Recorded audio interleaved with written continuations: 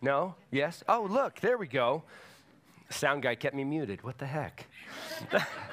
Well, we are so excited that you guys are here this morning. We know why we're here. It's Easter Sunday, Resurrection Sunday. And some of us got together on Friday here. We did Stations of the Cross, which it was the first time I'd ever done that, and it was awesome. It was just really heavy on Friday as we went through these stations, seeing what Jesus went through leading up to the cross. Now, if you noticed during that song, Karen was up here painting this painting, and I learned that even though it's charcoal, it's still a painting. But Karen has some skill that I don't have. I like to draw cartoons and stuff. But if you guys are, just look at the painting. Look at the sun coming through the clouds, the hillside. We have a painting at the house that Karen did of horses. And it's perfect. It's Callie's favorite thing in the whole house is these horses on the wall. And Karen is really, really skilled. What's up, dude? Colin, get down. What are you doing?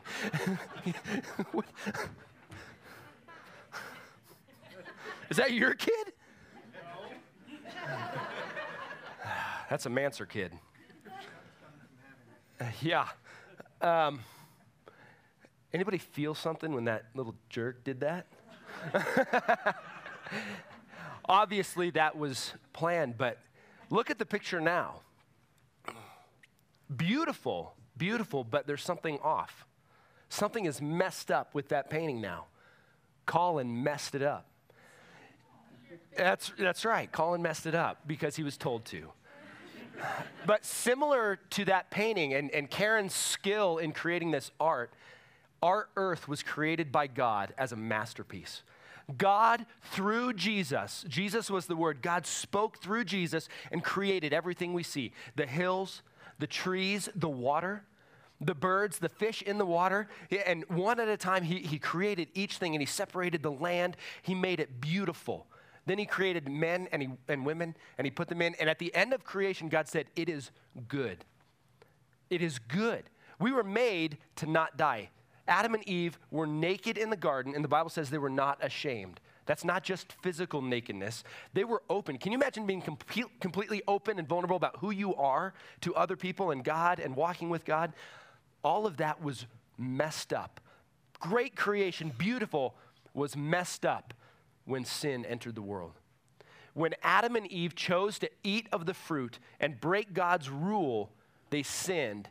And immediately, death entered. Just like God said it would, death entered. And now, sin, which leads to death, is the black mark on the beauty of creation. Just like this painting. It's beautiful, but there's something off. It's that black mark.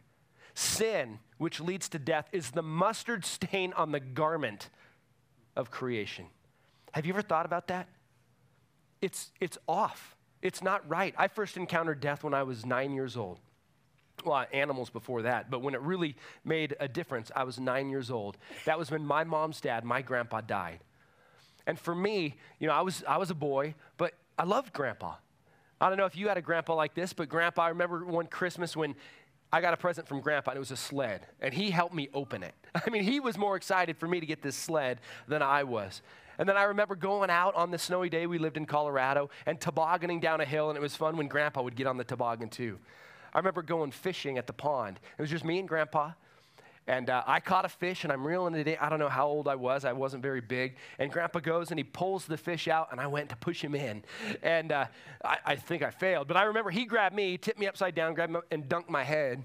But this was grandpa. I remember grandpa. I remember his smile, partly because of pictures and old videos, but I remember grandpa. And then I'm 9 years old, and grandpa's gone. Grandpa's dead. And I remember mom describing his last breath, and it was all kind of surreal until we were at the church for the funeral, and back then they did open casket, and I guess now sometimes, but I remember walking through the line and seeing grandpa and thinking, no, it made no sense. It didn't connect in my mind as a 9-year-old going, that looks kind of like grandpa, but it's not. I actually reached down and touched his skin, and it was off. And back then, this was the 80s, late 80s. Back then in movies, when you thought you were dreaming, you would ask people to pinch you. I remember going down in the downstairs of the church with some of my friends going, this can't be real. Pinch me, and it just wasn't, it was off.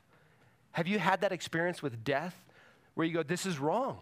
There's just something not right about this. And that's true because we weren't made to die. Do you know that? We were not made to die. Adam and Eve did not have bodies like ours that were decaying. They were made to live forever. But sin entered, and now that black mark is death. And death is symbolic of a deeper problem, spiritual death. When they sinned, that black mark wasn't just physical death, it was spiritual death, separation from God, which happened then and there. They no longer walked in the garden with God. They couldn't. They ran and they put clothes on because they were ashamed. Everything changed. Look at our world right now. Look at the cause, or look at the results of sin and death. I mean, just what's happening in the last few weeks. North Korea trying to create bombs to threaten us. Gas being dropped to kill citizens. People are killed all over. Abortions. How many thousands of babies are killed look at the pain. Look in your own life. The pain of relationships broken that were your fault. I have those that were my fault. Sin messes things up because there's this spiritual death that comes, separation from God. I want you to turn in your Bibles. We're going to be in John. If you don't have a Bible, grab one. There's a box in front of you or behind you or under you. Grab a Bible. We're going to be in John, which is page 994 if you're grabbing one of those Bibles laying around. Page 994. We're going to be in John 11. And we're going to see death is the scar on God's masterpiece of creation. And this death is unavoidable. Death is unavoidable. Well, maybe some of you, it seems avoidable. You're getting up there in age. But you're not going to dodge death forever. And how hard do we try to dodge death, don't we? The creams we put on our skin to make it tight, the pills we take, all this stuff, we want to extend life. But have you ever met anybody that's dodged death yet? Nobody. Nobody. Death is the scar on God's masterpiece of creation, and we can't get away from it.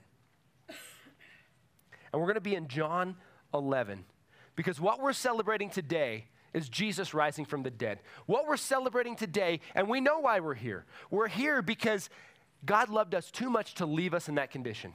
Jesus came and he died on the cross because sin was the problem that led to death. Sin that leads to death. Jesus dealt with sin. You and I were all guilty. For the wages of sin is death, the Bible says. But the free gift is eternal life through Jesus Christ our Lord. Jesus died on the cross 2 days ago, Friday. We know that date pretty accurate because it goes along with the Jewish Passover. Jesus died. He was crucified. The worst thing that has ever happened in all of humanity is God in flesh died. But today we celebrate he rose from the dead. That's the good news. Today is a celebration of life, that Jesus rose from the grave victorious. He beat death, he beat sin, and now by faith we can have life in him. That's why we're here to celebrate. But I think the best example, the best illustration that we're given in Scripture, in my opinion, one of the best, of what happens, of what Jesus did for us, to us, is Lazarus. Lazarus was a man who died. Lazarus was a good friend of Jesus. This is John chapter 11. And Jesus came and he rose him from the dead. Probably most of us know the story, or you've heard of the movie The Lazarus Effect. That's nothing about this story, but it's about somebody coming back from the dead. We know Lazarus is raised from the dead, but this whole story points to what happened when Jesus died on the cross and rose again. What happens in an individual's life when they respond to that. And one of the biggest things for me as I've been studying this is we get to see the heart of God through this. We've been studying John here at Common Ground for a while, and one of the reasons Jesus came, it says in John 1, was to reveal the Father. Because Jesus is God in flesh. God says, you want to know what I'm like? Look at Jesus. That's exactly what I'm like. Jesus was God in flesh, sinless. And here we're going to see, what does God feel about sin that leads to death? And I want to ask you, I'm going to pray, but I want to ask you this morning, let the Holy Spirit touch you. We've been praying as we led up to today. This is Easter. We're celebrating. What do we want most? Paul hit it when he said, what do we want most? We want to connect with God. We want to connect with God, and God wants to connect with us. And so whatever that looks like today, but I'm going to ask you right now, break down your barriers. If you came here this morning with sin that you're stuck on, if you came in because somebody made you come, mom or dad or a husband or a wife or a family member, or you're just in town, I'm going to ask you right now, set those things aside, open yourself up to what God would do in you, for you this morning. Let me pray. Lord Jesus, thank you. Thank you that we get to celebrate this morning that you rose from the dead. There is so much significance in your resurrection. In your death, you took the penalty that we deserve for our sin, and we know it. We can pretend like we don't know it, but we know it. We know that our sin makes us guilty and deserving of condemnation. But Jesus, you took that. You didn't have to. You didn't deserve it, but you took it. Thank you so much. And you rose from the dead, and we thank you for your resurrection, that you proved your victory over sin and death, and that you could give life.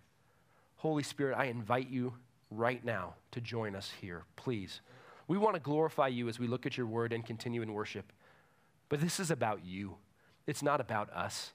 You came for us, you loved us, but all of this pointed to your glory. It's all about you, and it's not a little bit about me. It's not a little bit about us. It's all about you. We love you. In Jesus' name, amen. So look with me in John 11. John 11, we're going to start in verse 1. Now a certain man was ill, Lazarus of Bethany, the village of Mary and her sister Martha. It was Mary who anointed the Lord with ointment and wiped his feet with her hair, whose brother Lazarus was ill. So the sisters sent to him, saying, Lord, he whom you love is ill. But when Jesus heard it, he said, this illness does not lead to death. It is for the glory of God, so that the Son of God may be glorified through it. A couple things here. This is far into Jesus' ministry. Jesus was on earth doing his ministry for about 3 years. Here he's moving toward the cross. His time is almost up. They've seen him do many, many miracles. In John, we have 7 signs, and we've seen these signs as he turned water into wine, as he healed sick. He took a blind man and he made him see, and he did all these things. It was amazing. And so they know what Jesus can do. Jesus' followers, they know what he can do. And so these 2 women, sisters, who Jesus loves, we've seen them several times in the book of John. We'll see them again. They love Jesus. Jesus loves them. Their brother Lazarus, it says here, Jesus loved Lazarus. This was a close friend of Jesus's, and he was sick. A sickness, obviously a serious sickness leading to death. Mary and Martha send for Jesus, thinking, if he gets here in time, we've seen him heal, he can heal him. So they send word to Jesus, and Jesus says, let's stay here for a little bit. Verse 5. Now Jesus loved Martha and her sister and Lazarus. So when he heard that Lazarus was ill, he stayed 2 days longer in the place where he was. That doesn't make sense. His good friend is sick to the point of dying, and he's like, yeah, we'll go in 2 days. We'll wait here. That doesn't make sense. And we're going to see this throughout. People are confused all around Jesus. So if you're here this morning and you're a little confused, welcome to the club. People around Jesus are often confused because, as the Bible says, God's ways are not our ways, nor are his thoughts our thoughts. As far as the heavens are above the earth, so are his ways above our ways, and his thoughts above our thoughts. And so he has a plan, and he knows what he's doing. He waits 2 days. It tells us, I think this is strategic how John writes this. Jesus loved them, and so he waited. He didn't go yet. Verse 7. Then after this, he said to the disciples, let us go to Judea again. The disciples said to him, Rabbi, the Jews were just now seeking to stone you, and are you going there again? So here's the situation. Jesus is with his disciples somewhere else. Bethany is 2 miles from Jerusalem. Very close. Close enough. They didn't have cars back then, mopeds, any of that. But it's still close enough that they travel back and forth. And we see this throughout these stories, that people come from Jerusalem. They see Lazarus. Later, Jesus is going to be having a dinner. We looked at this last week. Jesus is having a dinner there in Bethany. People in Jerusalem hear about it. They come down. So it's close. It's close, 2 miles away. And so Jesus goes there. He wants to go back, and his disciples say, don't go, because back in that area, you remember last time you were there, and you said these things before Abraham was, I am. Basically, Jesus claimed to be God in front of these Jews. They picked up stones to stone. They were going to kill him right there, and he snuck out. It looked like kind of miraculously he snuck out. They said, why would you go back? They were just trying to kill you. I mean, like, they weren't just talking about it. They were getting ready to throw the stones until you just disappeared from sight. So why would you go back? They're going to kill you. And look how Jesus responds. This isn't the main point, but this is beautiful. Verse 9, Jesus answered, are there not 12 hours in the day? If anyone walks in the day, he does not stumble, because he sees the light of this world. But if anyone walks in the night, he stumbles, because the light is not in him. Here's what Jesus is saying. If we are walking in the light of God's will, it doesn't matter what we do. He said, yeah, they were trying to kill me. Absolutely. But it's God's will. He had already said that he's going to be glorifying God, and he's going to be glorified. It's God's will that we go back. So if we are walking in the light of God's will, it doesn't matter what happens. That's okay. We won't stumble. It's when we're in the darkness doing things on our own that we stumble and fall. And we could probably take a raise of hands here. How many of you have done things your way and found it to not work out very well? Well, here, okay, Gunner. But Jesus says, no, we're going to go back. And he doesn't promise, this is a big deal. He doesn't promise that he will not be killed while they go. He doesn't promise it's going to be comfortable. He just says, in God's will, we'll be doing it right. Let's go.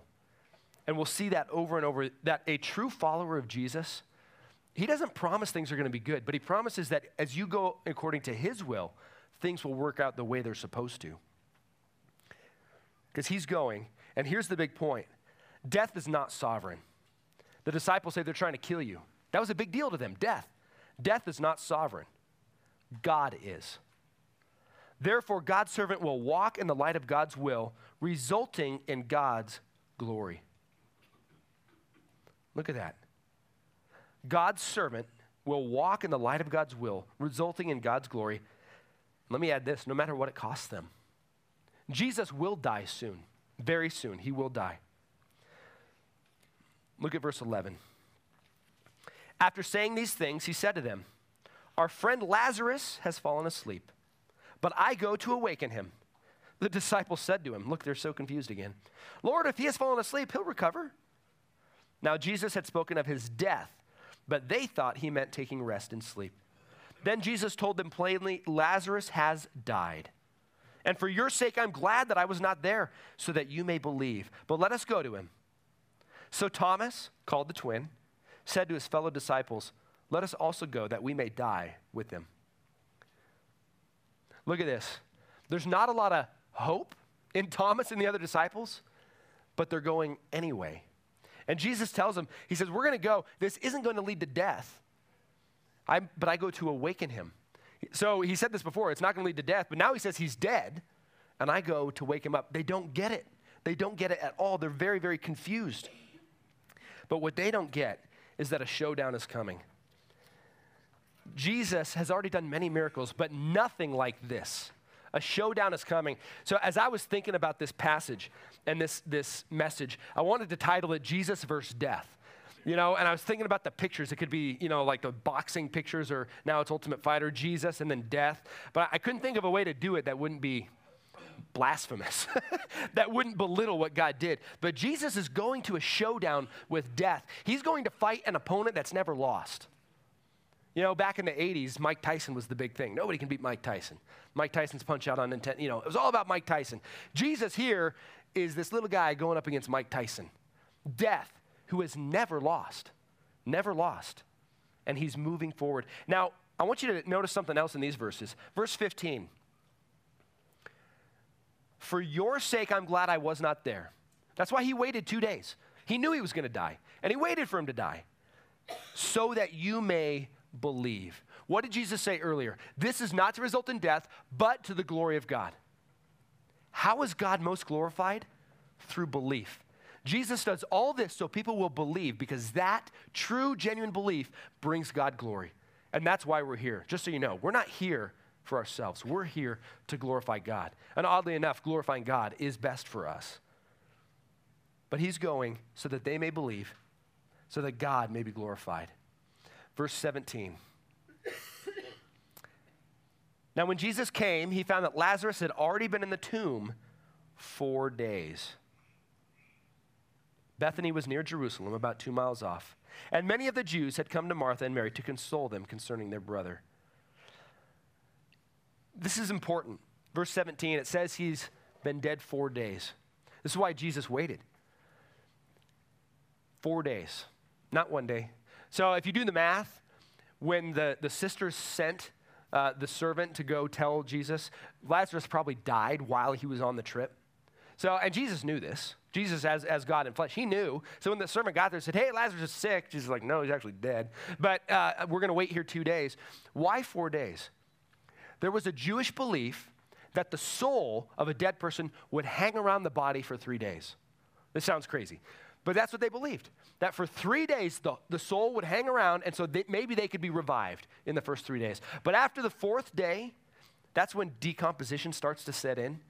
And once decomposition starts to set in, you don't want that to be resurrected. So really, their thinking was, after 3 days, the soul then goes to where it's going to go, and the body's dead.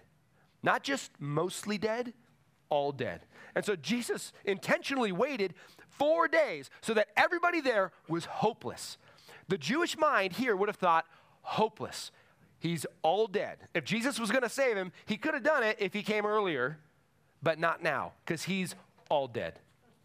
That's why 4 days. Verse 19, verse 20.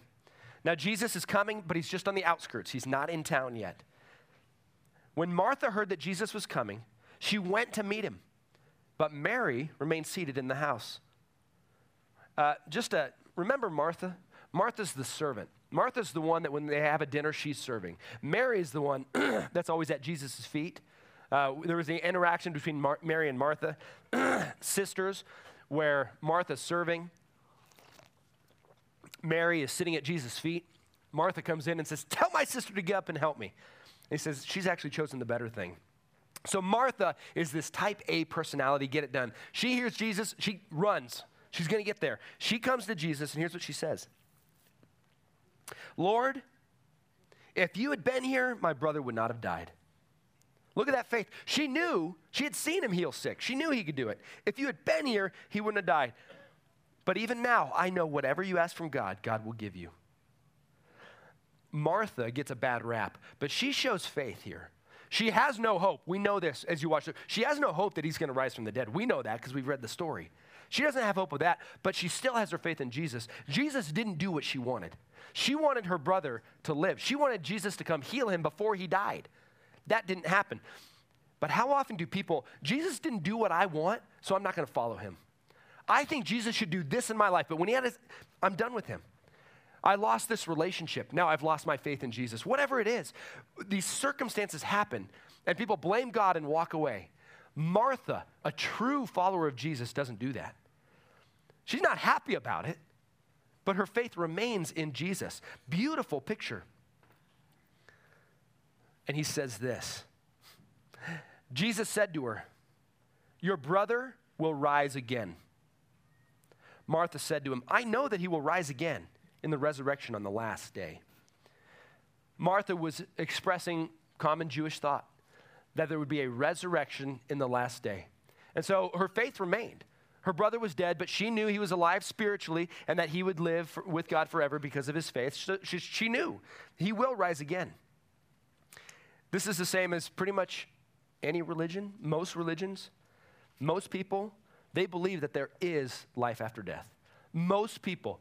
And the Bible says we're actually going to start a series in 2 weeks, Is God Real? And we're going to look at some of this, how God has hidden eternity in every heart. Although we try and ignore it, every one of us knows that there's something more. Everyone knows there is eternity. Everybody knows there is a God. The debate is, what's that God like? The debate is, okay, there is eternal life. How do we get there? And what's the most common answer? And we might take I'm not going to do it, but we might take a vote in this room. How do you get to heaven? If there is one, people will say, if there is one, do more good than bad, a scale. That's how most people answer this question. As long as my good outweighs my bad, I'll get to go to heaven. The Bible teaches the wages of sin is death. One sin, here's the scale. If you've sinned one time, you can do all the good you want, and it will never outweigh that. Every good thing you do is a feather versus a chunk of gold on the other side. One sin. And so the question is, how? there is eternal life. I'm going to tell you that right now. There is eternal life. You know it, and I know it. How do we get there? We may debate that. But I'm going to tell you, the Bible says there's one way. And here's what Jesus says. In verse 25, Jesus said to her, I am the resurrection and the life. Whoever believes in me, though he die, yet shall he live. And everyone who lives and believes in me, he shall never die. Do you believe this? Jesus says the same thing kind of in two different ways. It's a common way of getting an important point across. You say it one way, then you turn it around and you say it again. Jesus says that he is the resurrection and the life. This is an I am statement. There's 7 I am statements in the book of John. This is one of those. I am, that is God's personal name that God gave to Moses in the Old Testament. When God sent Moses, you know the story. He sent Moses to go to Egypt to free the nation of Israel. And Moses says, who should I say sent me? When they ask, who sent me, who should I say? He says, I am. Tell them I am sent you. That was God's personal name, Yahweh. And here Jesus uses that phrase, I am, very intentionally referring to himself being equal with the Father. He says, I am the resurrection and the life. I am the resurrection and the life. The only way. If you're here and you think maybe Jesus is one way to heaven, no, he is the only way. If you think there's many roads to the top of the mountain, no, there's only one way to salvation. And Jesus said, I'm it. Every religion, this is amazing, every religion pretty much honors Jesus in some way. But they all deny his deity, at least his unique deity. Some will say he's a God among other gods, but only true biblical Christianity will say, no, Jesus is the one and only living God, equal with the Father, yet submitted to the Father. There's the Trinity stuff that I don't fully understand, and if you do, you can explain it to me later. But Jesus is fully man, fully God, the only God, the only God. Every other religion will tell you Jesus was a good man, or a prophet even. But does a good man claim to be God if he's not? If a prophet speaking for God claims to be God, but he's not, that's not a good prophet. There's only one religion, true biblical Christianity, that says Jesus is the only way. Jesus is God. It says he is the resurrection and the life. Look at these verses with me again, 25. I am the resurrection and the life. Whoever believes in me, though he die, yet shall he live. Jesus recognizes the fact that we all live in these bodies that are going closer and closer to death every day. And he says that's inevitable. You're going to die. But although you die, if you believe in Jesus, you will live. That's what he says. It's that simple. Christianity isn't a list of rules that you follow to be right with God. It's all based on Jesus. Belief. He says, believe and you will live. And then he says this, verse 26, and everyone who lives, that means right now, here now, we're alive physically, and believes in me shall never die. Do you believe this? That's what he asked. Do you believe this? Meaning you can live here and now in this body, and if you believe in Jesus, you will never die. Not physically. He is talking spiritually. Jesus is very intentionally combining physical death and spiritual death as the picture they were intended to be from the very beginning. Physical death is simply representative of spiritual death. Spiritual death, which we are born into. We were all born dead, if you didn't know that. We were all stillborn. We're all born without spiritual life because of the sin of our parents. So if you're here, point at mom and dad, their fault. You're born into sin. But then we can point, all the way back to Adam and Eve. We were born into sin, born without life. But he gives life now. So if you, maybe like I have a lot in my life, think, okay, we come by faith to Jesus, we believe in him, and then we do our best to be good, and church is boring, and we do all this stuff until someday we go to heaven, and that's the big celebration. That's not what he's saying. He's saying eternal life starts now. You start to experience the life he intended for you now, and you don't die. You just continue into eternity. I remember doing a funeral for somebody who should not have died, and I remember the picture of him going on through life, but he knew Jesus, and so he hit death, and boom, he just skidded into heaven going, woohoo, here I am. That's what he means. Spiritually, we just continue on living because Jesus is the resurrection and the life. Dead, Dead. We need to focus on that. Dead. Separated from God forever. We are intentionally supposed to, here in this story, compare ourselves to Lazarus. Lazarus is very, very dead. What can Lazarus do about being dead? Nothing. It's not like Lazarus is there in the tomb going, this stinks. I wish I wasn't dead. He's dead. When we are born and we get to know this world and sin, and we're dead. We can't even recognize God. We're dead. We're separated from him. But Jesus says that he is the resurrection and the life. The resurrection. We all know what that word means. That's what we're celebrating today. Jesus rose from the dead. This is not just spiritual. I want you to understand this. I spoke to somebody recently who thought, yeah, Jesus rose from the dead spiritually. His spirit rose. No, we're talking bodily. The Jews, the Christian, we all agree, bodily. There will be a bodily resurrection. We think the body is bad, but it's not. The body right now is indwelt with sin, and that's bad. But the body, there's a line of thinking that the body is what's bad, and so we just need to separate ourselves from the body and continue on in spirit. No, we're going to be resurrected bodily. This is a beautiful picture. The hope of Scripture, Old and New Testament, is that believers will live forever in a body. The object of our belief and faith is Jesus. A body. This is huge for me because when I was a kid, here's what I pictured heaven: an eternal church service, spiritually on a cloud or something. And I was like, what's hell like? Because that sounds really boring. I'm being honest with what I was, I didn't actually think what's hell like, but I did think I'd rather stay here because I get this. I like playing softball. I like sports, I like wrestling with the kid. I get this. I like flavors. I like smells, right?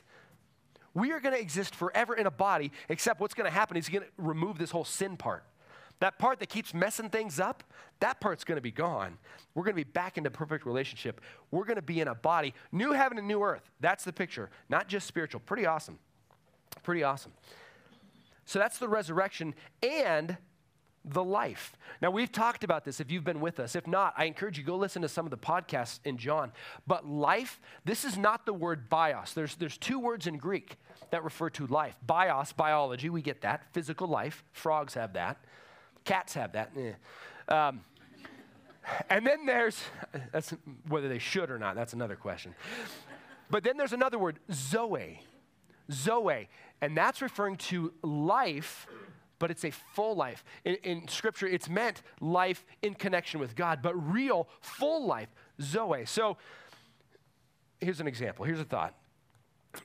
In the evenings, I always get tired early, and Callie and Brendan like to hang out, and they love to watch, what's that show?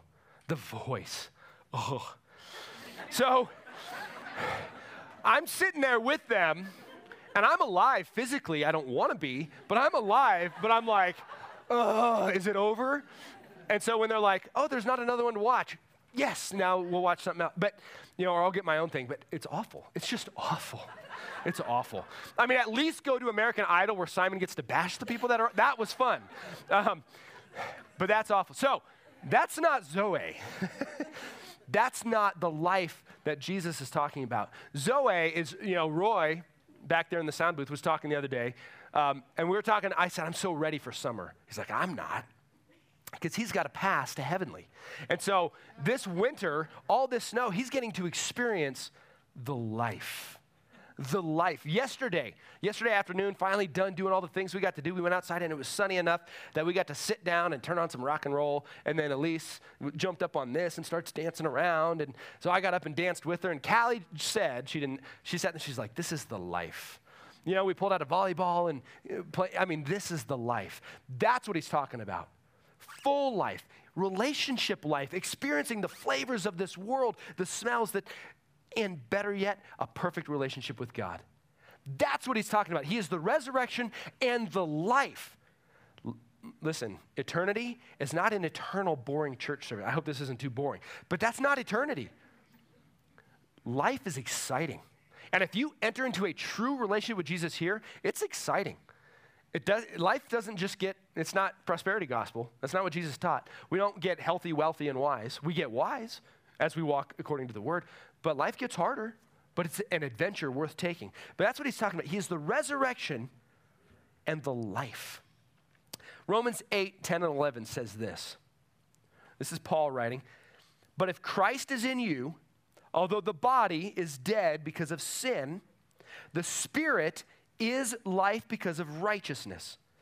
By the way, righteousness, that's Jesus' righteousness. He lived a perfect life. So when we by faith accept what he did on the cross, he takes our sinfulness away. He places his perfection on us. God looks at us as perfect. Do you know that? That's what he's talking about. The spirit is life. That's our spirit. His spirit in us is life because of righteousness. If the spirit of him who raised Jesus from the dead dwells in you, he who raised Christ Jesus from the dead will also give life to your mortal bodies through his spirit who dwells in you. That means eternal life, yes. Spiritual new body, yes. That means now, all those things that mess us up because of sin, we can actually walk in a way that glorifies God.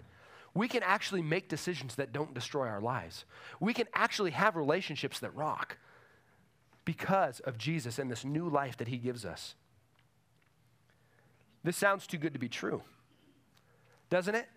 Doesn't it sound like it should be that we make up for our sin by doing a bunch of stuff? That makes sense. I get that. I get, okay, I've sinned, now go do this, this, and this, and you'll be forgiven. You're good. That makes sense to me.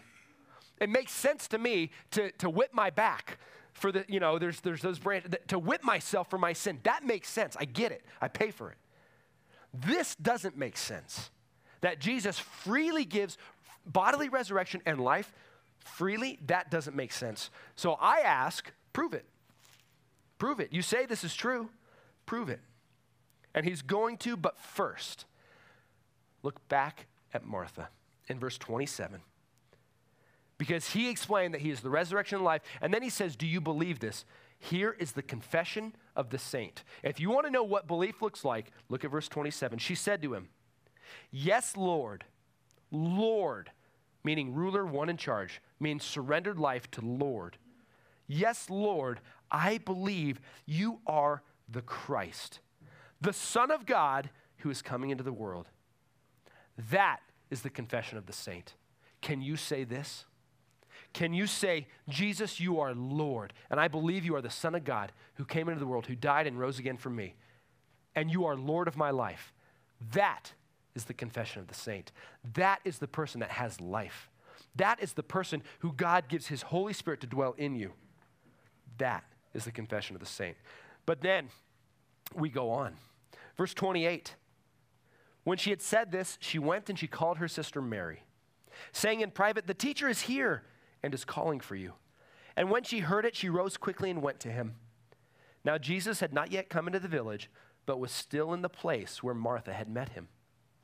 When the Jews who were with her in the house, consoling her, saw Mary rise quickly and go out, they followed her, supposing that she was going to the tomb to weep there. Now when Mary came to where Jesus was and saw him, she fell at his feet, saying to him, she says the same thing as her sister does, but she's now at his feet. Lord, if you had been here, my brother would not have died. She believed in Jesus, but she didn't believe that after 4 days somebody could be raised from the dead. Verse 33. When Jesus saw her weeping, and the Jews who had come with her also weeping, he was deeply moved in his spirit and greatly troubled. I need to point this out.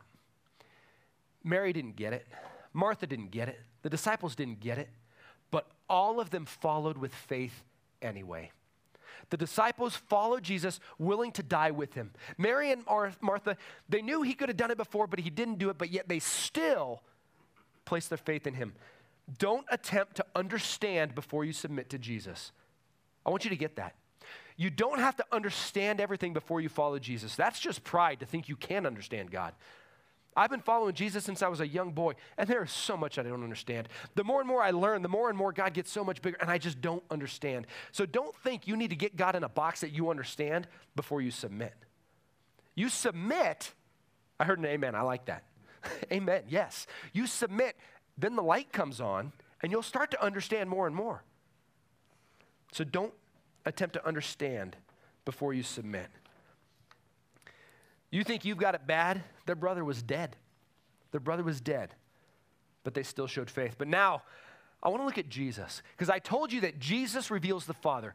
Does God care about our circumstance down here? Does God care about the pain you're going through? Does God care about death, sin that leads to death? Jesus reveals the Father. Watch his heart as he goes through this. This is beautiful. In verse 33, it says that he was deeply moved in his spirit and greatly troubled. He was deeply moved. If you want a literal translation of that, he snorted like a horse. He snorted like a horse. That's what that word actually means. So he's moved. He's not like, oh, this is too bad. He's mad. This deeply moved is anger. I would use a stronger word, but there's kids in here. He's mad. Like a horse getting ready. This isn't right. And the next one, he is deeply troubled. He's moved and troubled. He looks at this situation. They're all weeping. Lazarus is dead. This is not the way it's supposed to be. This makes me mad. This isn't right. He's mad and he's troubled. And he knows what he's going to do about it, but still, he's affected by looking at the effects of sin and death on people. He's ticked. He's ticked. And then, what happens? Verse 34, and he said, where have you laid him? They said to him, Lord, come and see. Just picture this. He knows what he's doing. He's moving toward this battle with death. And he's moved by it, and he's getting mad, and he's like, let's do this. He's moving towards death. They said, Lord, come and see. Verse 35, Jesus wept. Shortest verse in the Bible. Jesus wept. This is different. This is a silent sorrow. This is a sob, a silent sob. He is angry, then he weeps. He's deeply saddened with silent tears about the effects of sin and death on humanity, those he loves.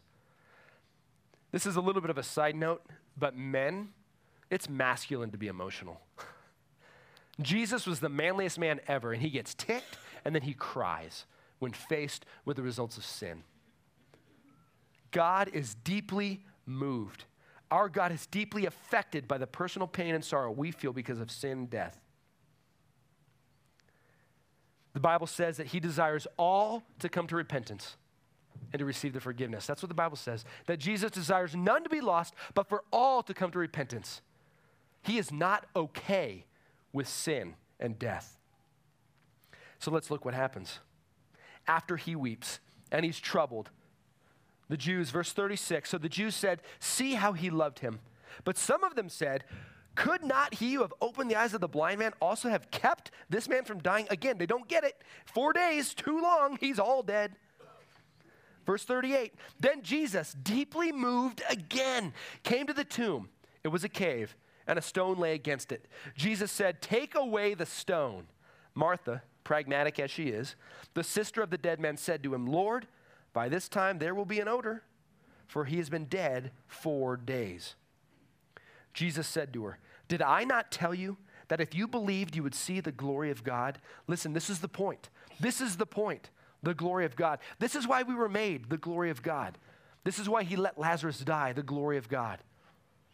You would see the glory of God. So they obey. Verse 41, so they took away the stone. And Jesus lifted up his eyes and he said, Father, I thank you that you have heard me. I knew that you always hear me, but I said this on account of the people standing around, that they may believe that you sent me. He prays aloud, not because God needs it, but for those listening. He wants them to believe because their belief leads to God glorified. And so he says it. Really, the transaction between him and God was already done.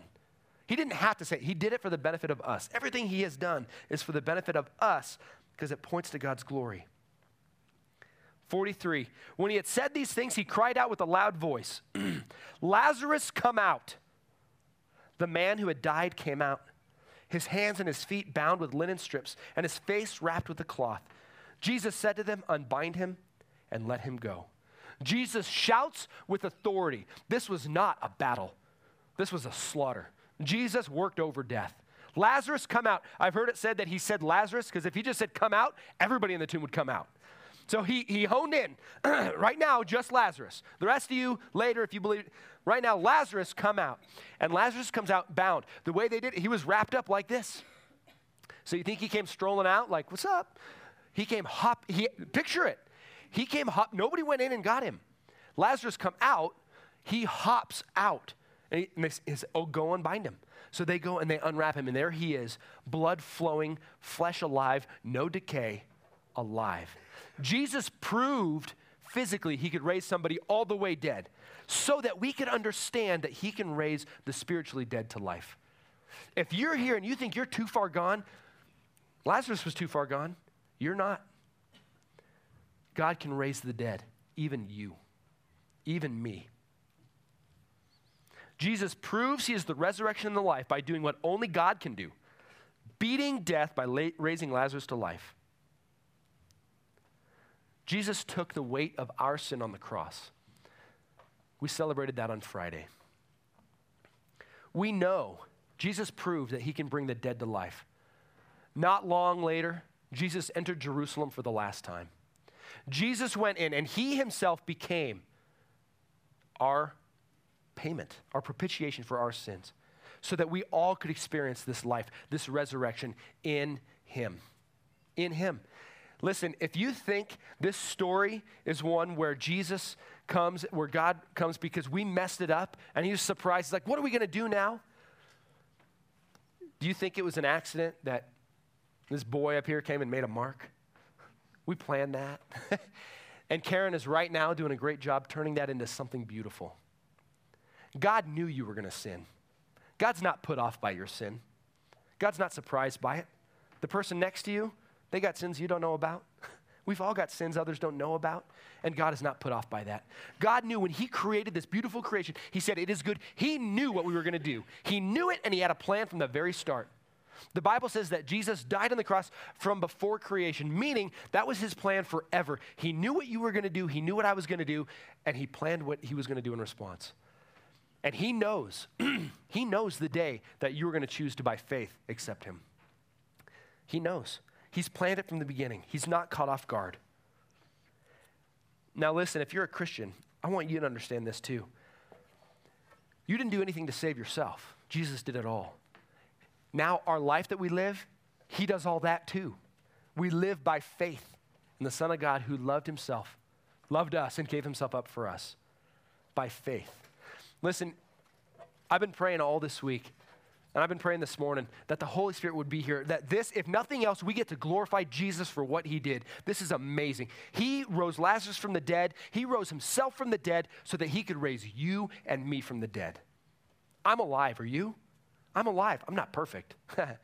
Far from it, but I'm alive. Real life. Many in this room are alive. If you're in here and you're not alive, today, Jesus wants to save you by faith. We are going to, we're going to celebrate life. We're going to have a baptism in a few minutes. The water up here is nice and warm. There's been a heater in it since yesterday. Baptism in the church is the way we celebrate new life. Sorry, for you it was cold.